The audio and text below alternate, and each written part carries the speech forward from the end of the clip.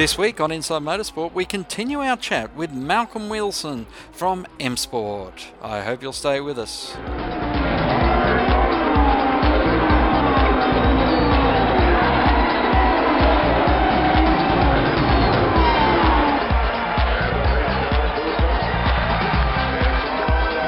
Malcolm Wilson is a very fascinating man to have some time with, and as we continue this chat with him, we look at some of his thoughts on the future of motorsport. What do you think is the next big step forward for motorsport in general? It's in different parts of the world, it's got different levels of general acceptance.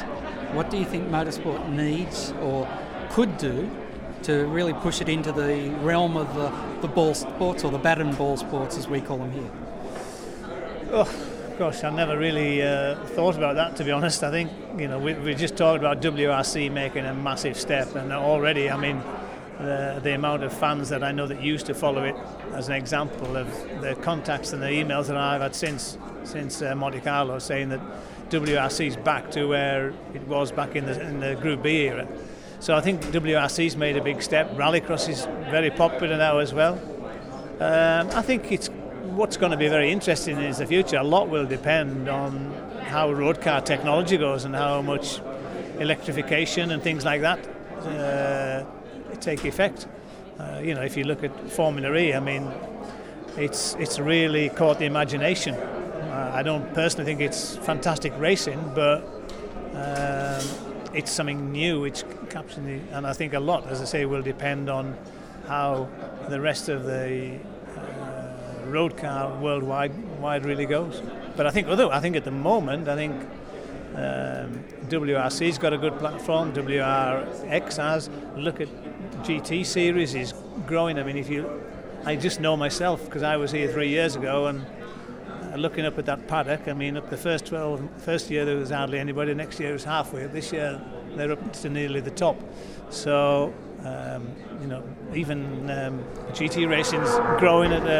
You only have to look at the amount of manufacturers in GT racing. And I guess is GT racing going to be sustainable in the long term, because that is a type of motorsport that has ebbs and flows around economy, around the manufacturer support. Yeah, but I think, again, a lot of the motor manufacturers are using it, and they can see a very smart way to going a long way towards self-funding. I mean, the Bentley side of it, a lot of it is self-funding with what our relationship with Bentley and, doing the way that we sell all the customer cars and then the limited edition road cars. So, it's a good business model, and it makes it, in many ways, it makes it a lot more sustainable for manufacturers. Is that the case with your rally program? You're still able to do a lot of customer work? The biggest, I couldn't do what we're doing on the rally side without our customer base. We've still got great technical support and relationship with Ford, but we don't get the funding, and the only way that I can get the funding is due to the customer business that we do. And we've done over 200 R5s in the last 3 years, and obviously a lot of WRC cars. So it's not self-funding this year with O'Shea, but at the end of the day, I took the decision and the gamble that hopefully it will pay off for us. With that, obviously it can't not be self-funding for multiple years, because that would just send you broke. How do you then turn that around? I mean, I've made the decision that I'm prepared to make a commitment this year to work with Sebastian. I can tell you now, there's no way that I could sustain it next year. There's absolutely, but I hope that with hopefully the results and everything that we'll get, it'd be nice to think that Ford would come back. But even if we could just attract a title sponsor for the team, then for sure that would make all the difference. More with Malcolm Wilson in just a moment here on Inside Motorsport. Each week, find out what the men behind the V8 News know and what the drivers and teams are going to do next. It's interviews and opinions on Inside Supercars. Yeah, and I had a bit to do with him too in the Dunlop series. Sorry about that, Kylie. Talking over the top of you there. But yeah, I thought, I can talk about that. Tune in for more at sportradio.com.au or lock in the podcast on your iTunes or mobile device. Search Inside Supercars.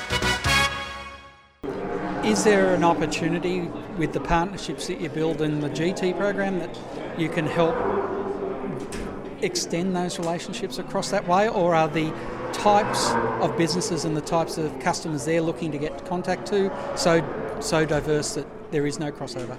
No, there's no real crossover with the customers, to be honest. I mean, the people. I haven't. We've been doing Bentleys for 3 years now, and I haven't seen any crossover, to be honest, between a rally customer and a race customer. They are entirely different. I wouldn't rule it out in the future, but it's not something that's. I guess I'm talking sponsorship and sponsor partners. Sponsor. Sorry. Yeah, I'm talking partnerships at the sponsor level. And yeah, I mean, we have, to be honest, we have looked at joint things with because obviously Bentley are very keen to, reduce their costs, and obviously I'm keen to reduce them.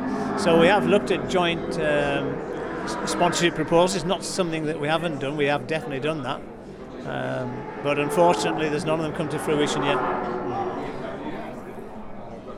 Where do you think this GT race in Bathurst can become in the world lexicon of motorsport?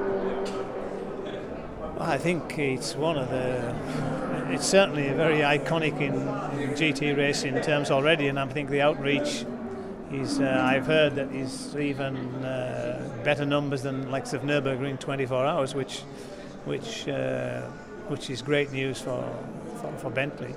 So, it's the only non-Blancpain event that we will do this year, so I think it sends out a clear message that it's a great event, and obviously one that we're very, very happy to come and do. Is this race comparable with what you see at the Blancpain events and the way it's run, the way it's executed? Oh, yeah, there's no question. I mean, I think if you look at this point in time, as I say, the numbers of spectators here will outweigh any number of spectators at the Blancpain series. But, we are seeing, as I mentioned to you earlier, how I've seen it grow here, we are getting the same growth in Blancpain in Europe as well. So, but it's certainly not at these levels, but it certainly is certainly growing. I think because of the fact that you've got 10, 12 premium brand manufacturers involved. Is there a point where the Blancpain series will top out, do you think? And because you've been through so many ebbs and flows at WRC, I guess you'd understand how that would happen in GT racing. No, I don't think so. I think, as I say, if you look around, it's a much better business case for being, as I say, not 100% self-funding, but you need to look at the amount of Audi GT3 cars that have been sold, the amount of Mercedes. Look here now, BMWs. We've sold 25, 26 Bentleys. So I think it doesn't require the same manufacturer funding as something like a WRC or an LMP program does. So I think there's a chance of it, and of course it's very well organised and run. And Stefan Rattel's got a very good grip, and he's been through a lot of years of good years, bad years, but now he seems as though he's got a really good formula, and one which is very attractive to manufacturers. Well, Malcolm, I hope you enjoy your stay down here. I don't know if you're going to have any time to have a bit of relaxation and recuperation in the Australian sun, but we certainly hope you get a lot of enjoyment out of this year's 12-hour. Thank you very much. Yeah, unfortunately, there's not much time for that. I flew in yesterday morning, and I'm back out to Sweden Rally next week, but I certainly enjoy the event because it is a fabulous event, and just a big thank you to everybody for the support that we get. Fantastic to catch up with Malcolm Wilson there. We'll have more next week on Inside Motorsport. Until next time around, keep smiling and bye for now. Inside Motorsport is produced by Thunder Media for the Community Radio Network.